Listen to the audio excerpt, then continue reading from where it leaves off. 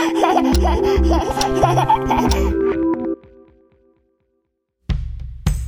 few weeks ago, I talked about how finding your own path to parenthood can feel like a choose-your-own-adventure book, and how the page I thought I was going to choose, partnering up, then making a baby, it might not be the route I actually take. And I'm not the only one.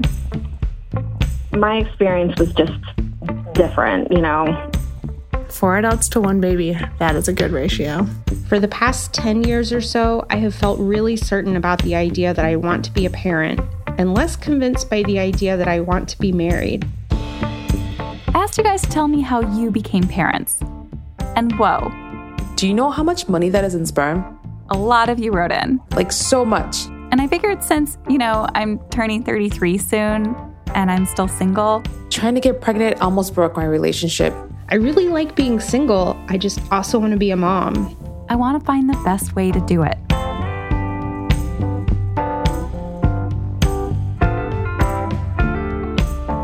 This is The Longest Shortest Time.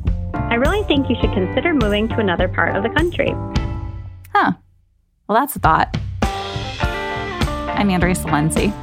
Today, we're going to hear stories from a bunch of you on how you went from wanting kids to having them. And we're going to spend some time with a woman who got there through sperm donation. Somehow, New Kids on the Block gets involved. You'll see. First, guys, I want to share with you some of the messages that have shown up in our inbox. When I hit my early 30s, I was like you. I wanted my Saturday nights to be curled up on the couch with my husband and my toddler watching Frozen for the 15th time. This is Jaya in Minneapolis, who, when she was ready for kids, she moved to an entirely new city to improve her chances of meeting someone. And she had some advice for me. Pour a glass of wine, go on Match.com, and enter in different zip codes around the country. Seriously, try Austin, Minneapolis, Portland. They all have very different dating cultures, and you'll totally see that reading their profiles. After you've explored this, really think about where your heart and mind are and find a place that resonates with you. When Jaya moved from San Francisco to Minnesota, suddenly there were fewer guys with roommates, obsessed with learning how to rock climb, and more guys who own their own homes, ready for kids. She's now a mom to 3, 2 stepkids and a toddler of her own. Now, here's Melody. I was so surprised to hear my own path to parenthood reflected in The Longest Shortest Time. I'm a 35-year-old woman, single, and planning to become a parent by the end of 2018. Melody lives in Kentucky, and she likes being single. She never wanted to be married. So for the past 10 years, she's been working towards a plan to become a single mom at 35. She's now 35. This is the year she's taking the plunge. I'm planning to start the foster care licensing process this summer with the idea that I could have a child placed with me before the end of 2018. From that point on, who knows what will happen? The plan's starting to feel more real, and she's getting nervous. There's a lot of excitement underneath that nervousness, though. We also heard from Scout. Hi, my name's Scout. And I'm Lyndon, and we are calling from Canada. So I'm 8 months pregnant, and I will be co-parenting this baby with Lyndon. We aren't in a romantic relationship, and we're intentionally choosing and really excited to be parenting together and creating family in a way that does not rely on romantic love. For Scout and Lyndon, it was freeing to separate parenting from their love life. This isn't some consolation prize because our partners don't want kids and we're making do. We both have partners, and they will be the vice parents, aka really involved adults in this kid's life who are not taking on full parenting responsibilities. And we heard from listeners who had partners, but struggled with co-parenting. Lisa in New York had always thought her husband would be the perfect dad. She'd watched him with his nieces back when they were dating. But somehow, after their son was born, they never became a team. Lisa had a difficult birth via C-section and a lot of trouble breastfeeding. And she wanted her husband to stay in the hospital for the first few nights to help care for the baby. But he said he didn't want to. That's kind of when the nurse was like, okay, listen, you need to spend the night tonight. And he kind of, reluctantly was like, oh, okay, all right, I'll stay. You guys also wrote to tell us how challenging and expensive it is when the traditional path towards parenthood isn't available to you. Rosa in Portland was struck by an episode we did a few months ago about family planning as queer people of color. I sobbed in the car I wasn't planning on it and I didn't expect it, but I did. It's so random that I find stories that reflect my own journey as an immigrant, queer, person of color, Latina, and twin mommy, raising Black boys and married to a Black woman. I got her on the phone, and this is a first for me, but the two of us couldn't stop talking about sperm. Nobody tells you that a vial of sperm from a sperm bank can run you between $600 to $800. And it's not even a full ejaculate. Like, nobody wants to have that conversation, but it's a real serious conversation. Like, I could find a full ejaculate in a bathroom bar right now. Rosa's story has so much going on. We're going to spend next week's show on it. She's amazing. And talking to her made me realize that I need a crash course on where sperm comes from. You know, like when you go shopping for it. When I've considered this as an option, I'm picturing a waiting room fully stocked with binders full of men. Kind of like the binders at a karaoke bar, with less Bruce, Bono, and Prince, more donor number 311.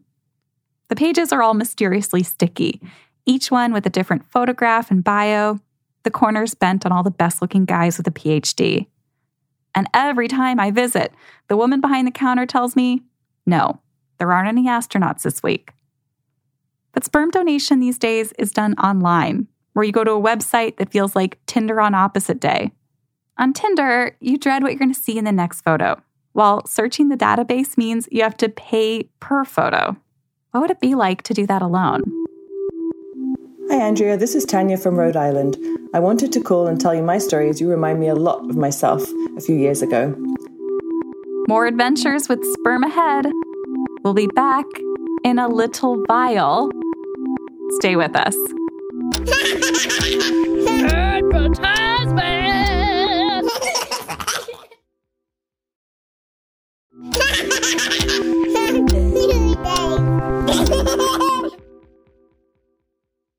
We're back and we're talking about sperm. Is that a hair gel? Yeah. So my birthday's in a week. And yes, you can ask my age. It's 33, guys. And for me, it feels like the only noticeable difference between 32 and 33 is going to be that when people tell me, don't worry, you've got time, I'm going to feel less confident that that's true. It always feels like the thing everyone thinks I want to hear. It's not based off actual knowledge about the various contenders in my dating life, my fertility, or how much money I've saved. Which is why I love when I hear someone tell me I don't have time. Like Tanya. The only regret I have is that I didn't start the very month my relationship ended. Tanya wishes she'd taken the plunge into single motherhood at, 33. Her emails seem to be shouting, start yesterday. And I'm the kind of person who can get obsessed with avoiding future regret. I love reading articles about planning for my retirement, packing a go bag, the importance of taking a multivitamin. Plus, whatever Tanya did, it worked. Oh my God! Yes, that's Zen. Sorry, he's refusing to nap. He may be your background effects. Tanya's son Zen is 18 months old, and it was a real adventure getting him here. She'd always known she wanted to be a mom. Just my whole life, I would imagine walking my child around my childhood places and showing them, you know, where I grew up and the school I went to. And I could always walk with an imaginary child. If I was by myself, I was walking with my imaginary child. So it was just in me. Is it crazy now to walk with an actual child? No, it's like the most natural thing I've ever done. When it comes to making a little walking partner, Tanya's first plan was to do that with a guy who she happened to meet when she was, that magic number, 33 years old. So then I finally met somebody and was like, this is perfect. I'm 33. In 2 years, we can have a kid if this goes well. And I sat him down and I was like, look, this is my life plan. I've always wanted a child. And within the next 2 years, that's going to be where I want this to go. And if you're not on board, then even though we really like each other, this relationship is going to end badly. And he was like, nope, I want the same as you. Right. Was there a shared plan for the future that he was able to talk about with you? No. And then I just didn't revisit it because as a woman, it's kind of hard to, you don't want to be that woman that keeps having that conversation about having children. You think, all right, I covered it in the first week. Like, he knows I want children. I wasn't shy about it. So what do you mean by that? I don't want to be the woman who keeps... You just don't want to be like that 30-something that goes on and on about having children when you've made your position very clear from the beginning. So you sort of think, I'm going to try and be that woman that's cool about it. And then as the date approaches, then I'll start talking about it again. So while Tanya's walking everywhere with her hand reaching down to this imaginary kid, she's keeping this part of herself quiet. And I've done this too, because in heterosexual dating, there are these tired gender dynamics that can loom large. Like, think of every Judd Apatow movie. The man. He's terrified of paternity, unprepared for fatherhood because his apartment's a mess, his car's a hazard. The woman. So obsessed with kids that the movie makes you nervous every time she's left alone with one. When they start dating, it's all about the sex. But then feelings develop. His friends tell him marriage isn't what it's cracked up to be. Marriage is like an unfunny version of Everybody Loves Raymond. Her friends tell her he must have commitment issues. When he sees the pregnancy test, he faints, drives away in the dangerous car. But then, he realizes he'll never do better than name of actress. He's afraid of becoming an old, lonely man with pee stains in his trousers. Okay, I know we didn't plan this, but I'm on board. Yay! In a grand, romantic gesture, he trades in the sports car for a minivan. She cleans his apartment, removing the beer cans to make room for a crib. And now our leading lady has entrapped her man. She can finally reveal the maternal urge she's been hiding this whole time.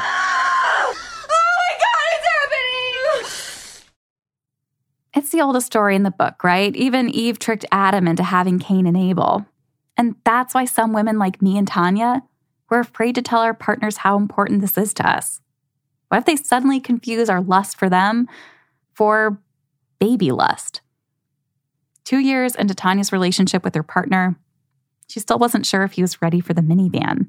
I mean, men, they know that they can keep on having babies like, I don't know, Rod Stewart or whoever, whatever famous celebrity that they're following. You know what I mean? They know that they can keep doing it. Side note, Rod Stewart, father of 8, had his youngest son when he was 66 years old.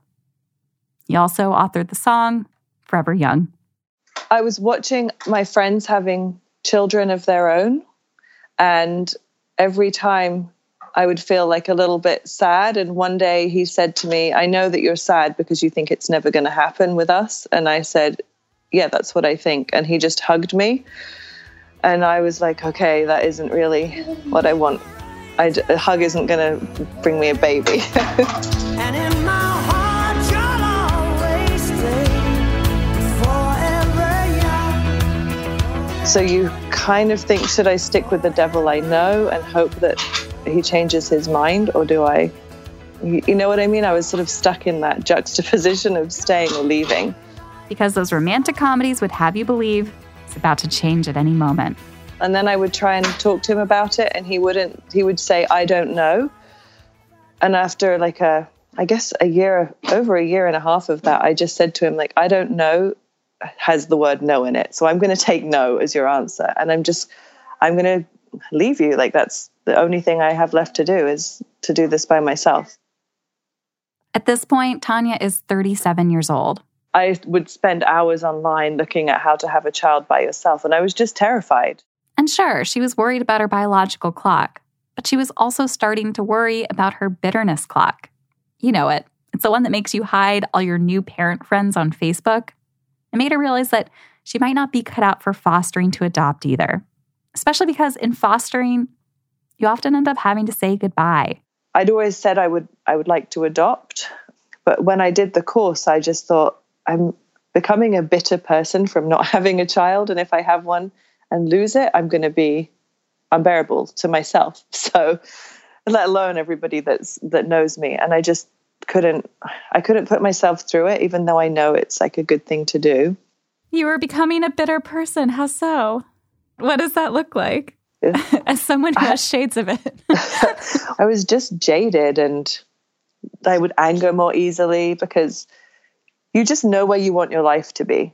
And it feels like a child is something that we should be able to have, and it shouldn't be this hard, you know? How much of that bitterness is self-directed, like, I've made these decisions, and how much of that is specific to that last relationship? I think I was more angry at myself for not finding somebody suitable and for picking the wrong guy. And it just felt like time wasted, but I was mad at myself. So around this time, Tanya joined an online forum for single mothers by choice. She started asking a friend of hers how she did it. And I just thought, I don't know what I'm waiting for. I can do this. I'm fine. I have good support. I've got great friends. My mom is awesome. I can do this. When we come back, the immaculate and oh so expensive conception of this guy. Don't go away. Advertisements.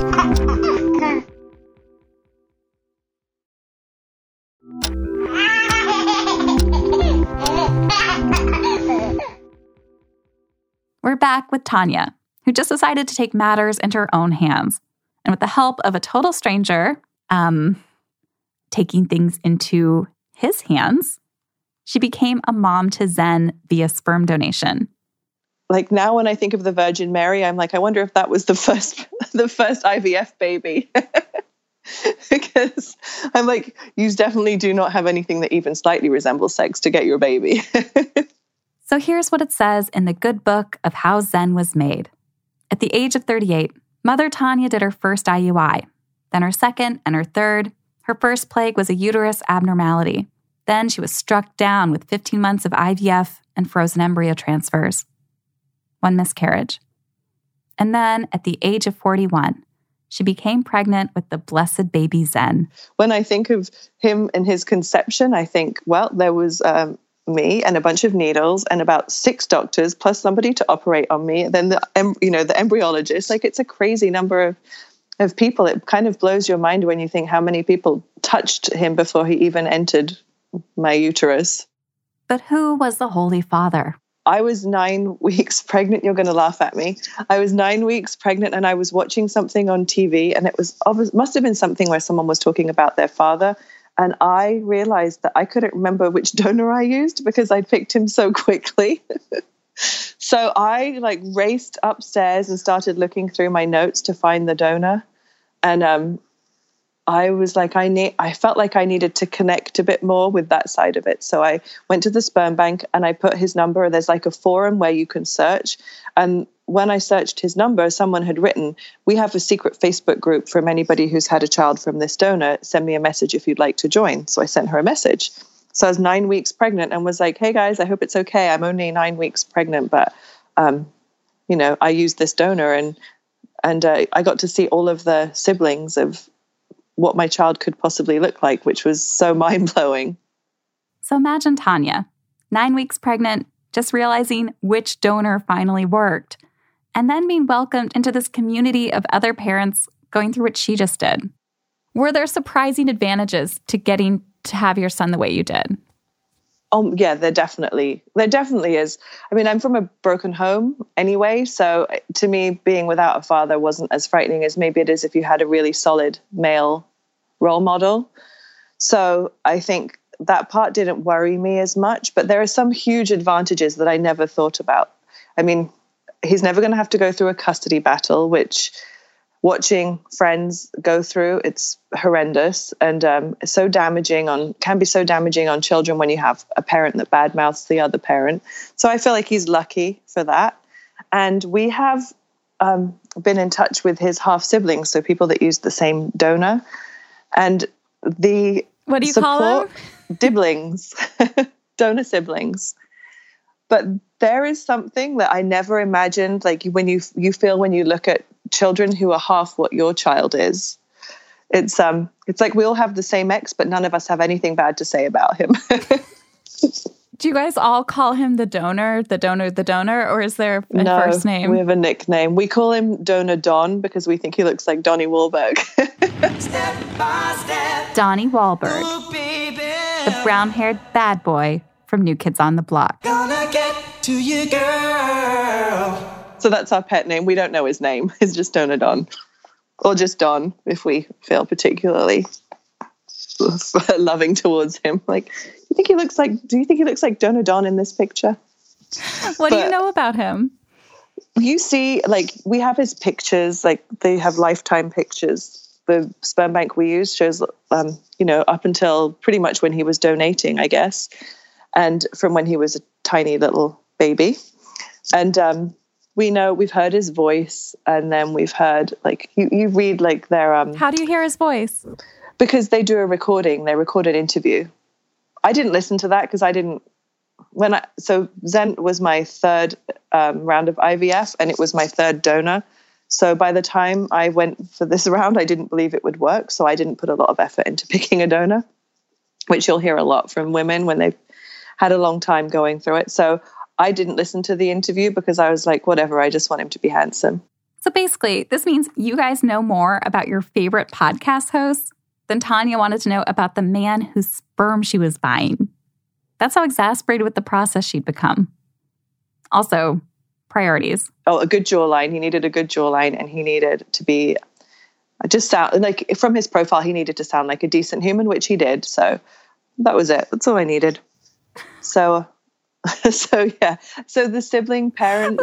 That's like such a major decision, like who you're going to have a kid with. And you're like, I know.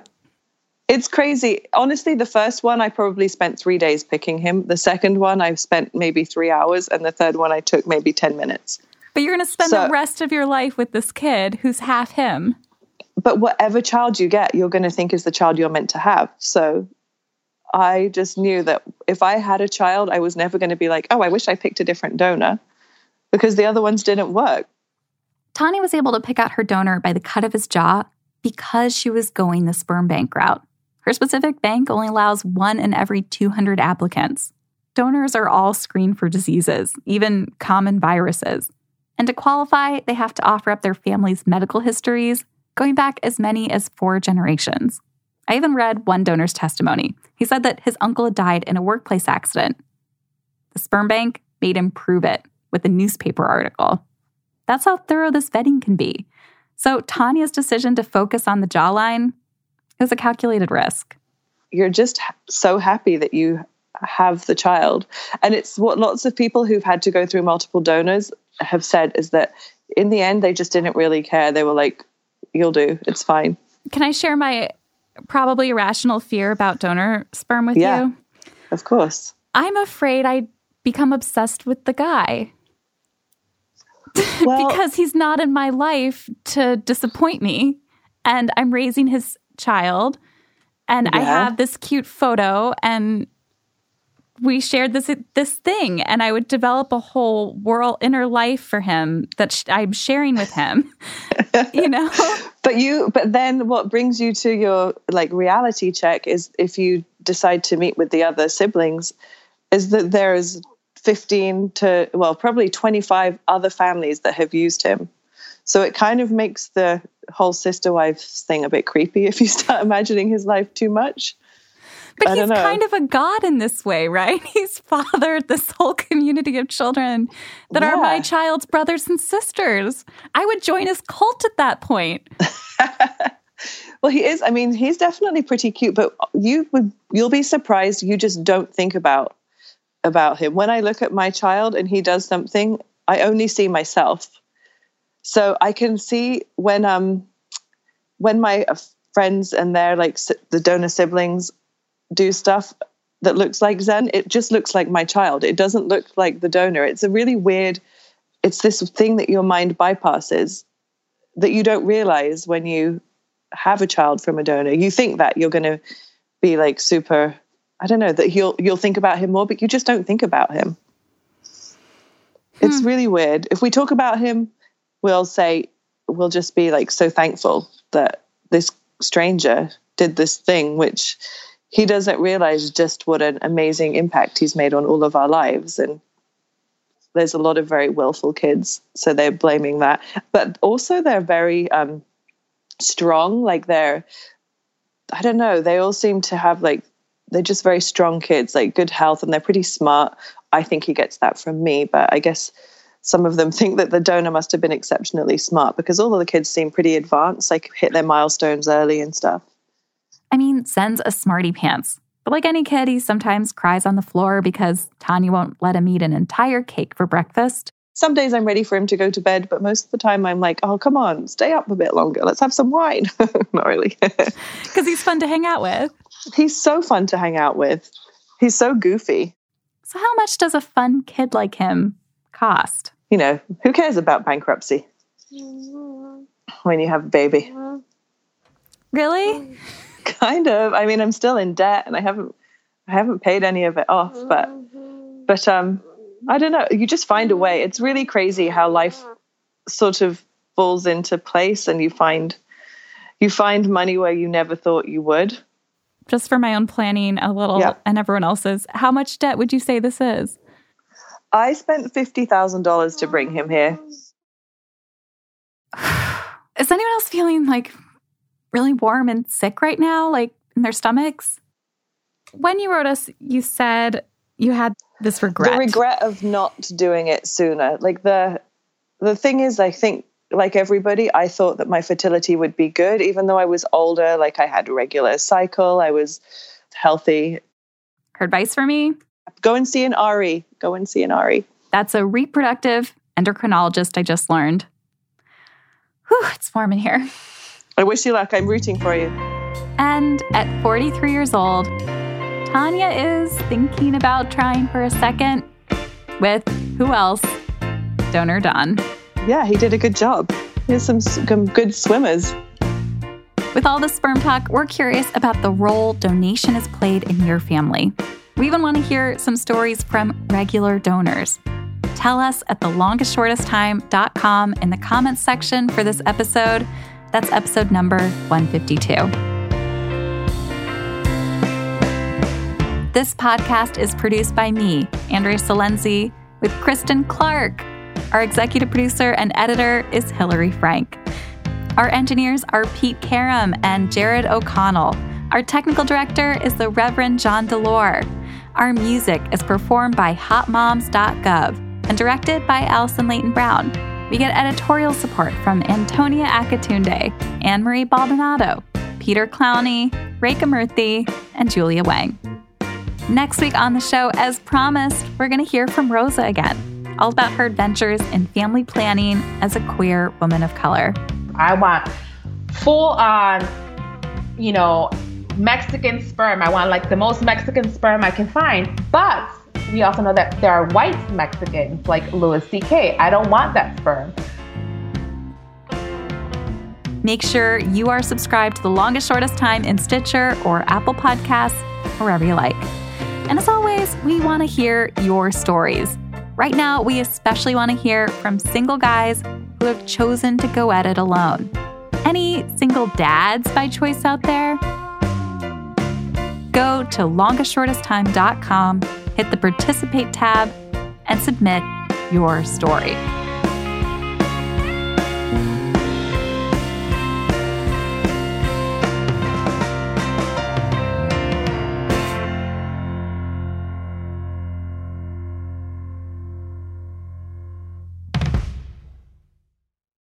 I'm Sean Ramaswamy, the host of Today Explained, a new show from Vox.